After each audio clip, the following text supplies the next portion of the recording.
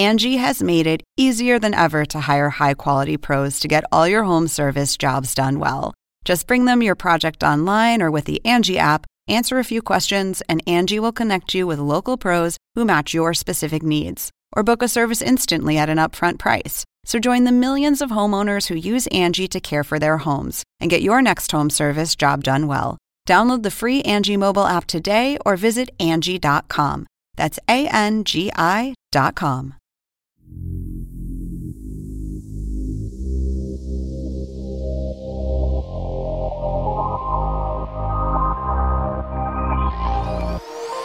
Welcome to the Hang Time Podcast. I'm your host, Sekou Smith, in the bubble here in Orlando. NBA playoffs, grinding it all the way down to getting through the conference semifinals. You're trying to line up some matchups for the conference finals, but there's more news than just what's going on here in the bubble. And to help me break it down, I got my main man, John Schuhmann from NBA.com. Shu, what's happening, sir? How are you? I'm hanging in there. It's been, how are you? Living out there in Orlando and trying to get by after a ridiculously long quarantine. I'm good, Shu. It's bubble life is real. I got my bike that I've confiscated that's sitting in my room here. You know, the games are great. That's the one thing. It's the other hours of your day that you got to figure out what to do with. So on Fridays, we like to just dial it back, listen to some sound that's been going around, and kind of see how we feel about it. So first up, big news for the Brooklyn Nets, hiring Steve Nash. He finally made his public debut as Nets coach. So let's listen to his interview, Shu, on the Yes Network, and we'll talk about it on the other side. Well, I did skip the line, frankly. But at the same time, I think leading an NBA team for almost 2 decades is pretty unique.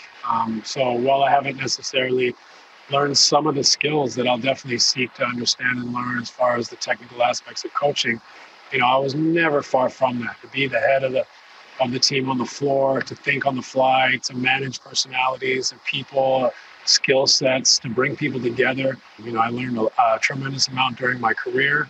I haven't grinded it out as an assistant coach like many people's path, but there's a precedence for players who have strong careers, who are leaders, thinkers, I think, to get this opportunity.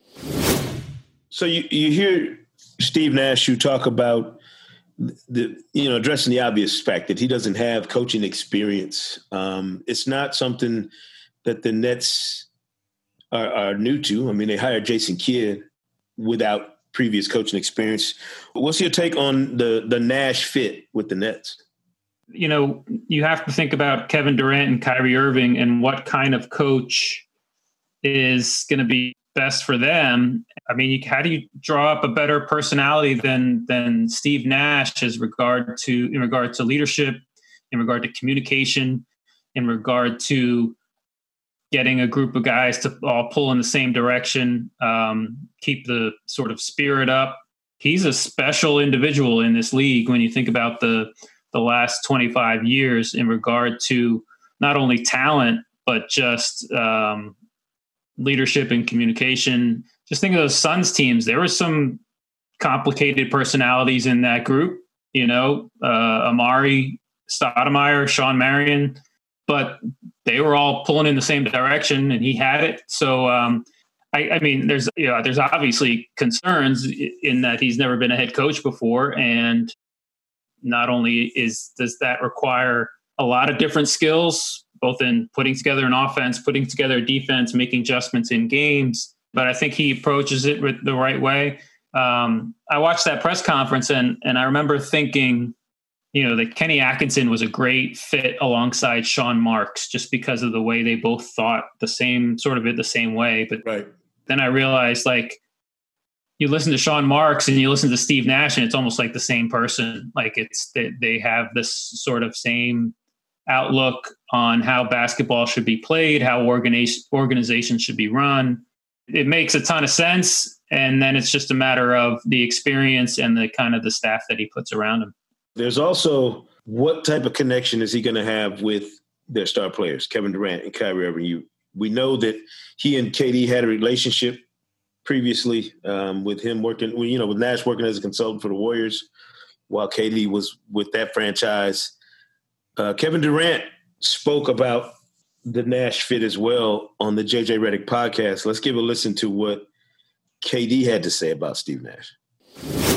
Let's talk a little bit about Steve, who was introduced today as the Nets coach. How excited are you about this? I'm excited. Anytime a former player gets a job as a coach in the league, I'm excited, because their level of knowledge for the game runs deep, especially experiencing it on the floor. How he communicates the game in basketball, is definitely going to help me as a player develop, and it's going to help the rest of our team. And our relationship, started from him playing, me admiring him as a player, and finally getting a chance to work out with Steve, probably want to say 7 or 8 years ago. Shoot, I didn't realize how deep that relationship went. I didn't realize that it dated back that far. And I know their time in the league overlapped, but you never know what kind of relationships these guys have, away from the court. I think there's probably not a more important connection for Steve Nash or any first-time head coach to make than with his star players. Does it make sense to you the way it does to Kevin Durant, that they'll have kind of an instant respect and rapport with and for a guy who has been in their shoes, he and Kyrie, in terms of playing at the highest level in this league, trying to become a champion? Yeah, I mean, I think the relationship between Nash and Durant is probably the most important, just because Durant is the team's best player. There's no doubt about that. He has the ability to be the best player in the league. If he comes back healthy, if you have Kevin Durant, size and talent, and then you have Kevin Durant now playing hard every possession for you, that makes a bit, that's all you can ask for. And if he's going to play harder for a coach that he respects, like he does Steve Nash, than he would for some other coach, then obviously that's a huge factor. I'm a little curious also about the relationship with Kyrie Irving and how Nash can make Kyrie Irving just a tad more Steve Nash-like in the way he runs the offense. I imagine there's like a meter, right? Like from I'm going to get mine to I'm going to get all my teammates involved, right? And like if he can push that meter just slightly, 5 degrees, 10 degrees towards the I'm going to get my teammates involved in regard to Irving, just imagine how good Kyrie Irving could be. He's going to get buckets, and they're going to need that down the stretch of games. But like over the course of 48 minutes, if he can turn a little bit, add a little bit of a Steve Nash passing and getting guys involved to his game, that can make a huge difference too. I agree with you. And I think it's interesting you mentioned that player-coach dynamic. That brings me to our next bite from the bubble here, actually. And it involves a talented rookie in Denver's Michael Porter Jr., who was asked a question, and you can imagine what the social media reaction was when a rookie like Porter, who really has just emerged in the bubble, he was on the all-seeding team, really busted out, but has struggled in this series against the Los Angeles Clippers, and his defense has been a struggle in general. But here's Michael Porter Jr. talking about how the Nuggets play and how they should play. And we'll talk about what you think Mike Malone's reaction was and will be, and we'll talk about the reaction around the league after we hear it. What are you looking to do to get yourself more involved when you're not touching the ball? I mean, that's really up to the play calls. It's really up to the coaches who they want to put the ball in whose hand. We kept going to Yoke and Maul, and that's, I think they're two amazing players, so you can never get mad at that. But I just think to beat that team, we got to get more players involved. We got to move the ball a little bit better. We can't be predictable against that team. Now, the immediate reaction, Shu, from around the NBA social media world was the nerve of this rookie questioning how we do it, what we do. And it almost seemed like people interpreted his comments as a direct shot at not only two players he praised in Nikola Jokic and Jamal Murray, his teammates who are both stars and who have played like it, but there's this notion that was a a veiled shot or not so veiled shot at Michael Malone? Did it come through the Schuhmann interpretation machine the same way it did for Dame Lillard and many other NBA stars who didn't agree with his sentiments? I mean, I don't want to speculate too much because I don't know their relationship well enough to understand the nuances of what Michael Porter Jr. said. As a media member, there's two sides to this. One, you think, wow, he shouldn't be saying that. And then two, you think, well, I guess I'd rather him be saying that than him not saying anything. Like, at least that gives us some content to produce but in between games. I mean, in this series, Michael Porter Jr. has taken 44 shots and he has 2 assists. Murray and Jokic have 49 assists between them. Now he may be just talking about who has the ball in their hands controlling a possession. And obviously he's going to be more of a finisher than a playmaker. And obviously there is an interesting relationship between him and Malone, because Malone for much of this season just didn't trust Michael Porter Jr. And we've seen why. I mean, he can be a disaster defensively. But like, I don't want to go into it too much further than that because I don't know, his relationship with his teammates, his relationship with the coach, like whether we should really be concerned about what he said or whether it was just sort of off the cuff. I was more struck by the reaction of other players around the league, like how quickly and I don't know if this has something to do with some other comments Michael Porter has made this summer, his stance on the social justice issues that the players have been talking about here in the bubble. I'm not sure if that was connected to the reaction from around the league. Everybody's looking at this and looking at Michael Porter from a perspective, well, he's a rookie, is making up for lost time, obviously, and the injury that set him back. And they're not approaching it from the idea that Michael Porter Jr. was the number 1 high school player in the country. So he's been used to being able to say whatever the hell he wants because that's what's afforded to you as a star, whether you're in high school, college, whatever. You get a little more leeway with your comments.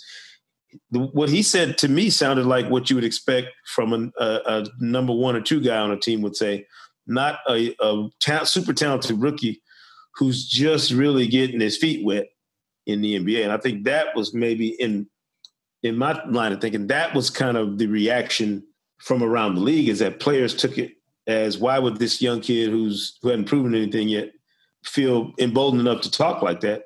Whereas I think Michael Porter Jr. is looking at it as, I'm as talented as any dude on my team, which is, why would he not think that given his status? So I would imagine his response to the question was along those lines. And I didn't think what he said was that inflammatory. It didn't sound like he was taking a shot to me. He was pretty much saying what's obvious. Like, yeah, if you're trying to win against the Clippers by playing through Jokic and Murray, who are fantastic players, who are really good, that's going to be difficult because the focus for the Clippers will obviously be on making sure those 2 guys don't beat them.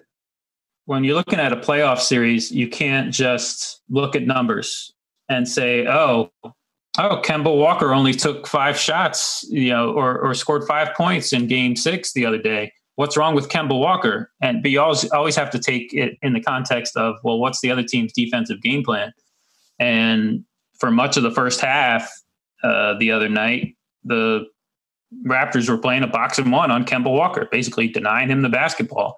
That has a lot to do with it. And I think we all have to sort of take all sort of numbers, shot attempts, scoring, all that kind of stuff in the context of what's the other team trying to do, trying to take away from you offensively. Our final clip, Shu, is from Anthony Davis. I have no logical explanation for the sounds that you're going to listen to coming out of Anthony Davis's postgame session with the media. Check this out.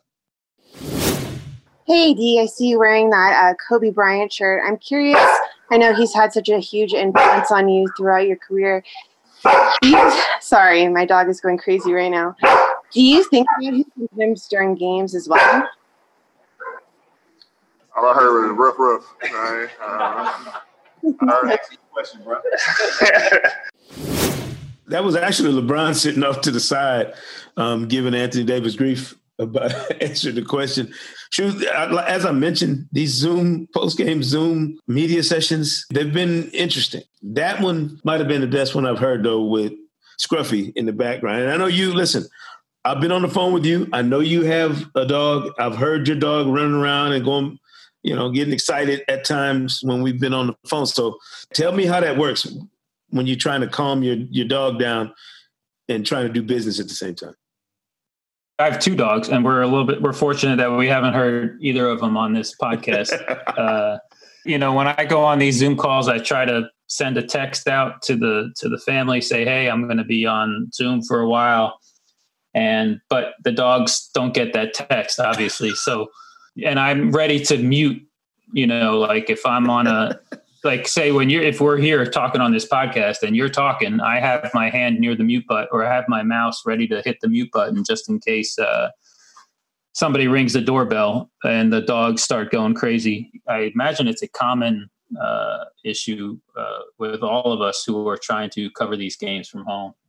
Well, the next time I'm on a Zoom presser, I'm planning on playing the dog barking sound on my phone just to see if it adds any ambiance to it. Shu, I appreciate you, man. Good to see you.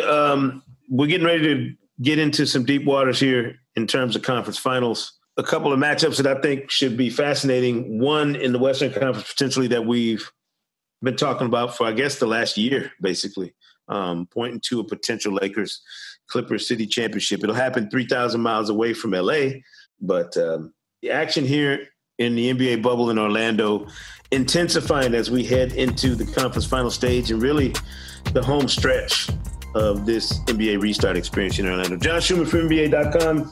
Appreciate you taking your time, brother. I will talk to you next time, and we appreciate everybody joining us here on the Hang Time Podcast.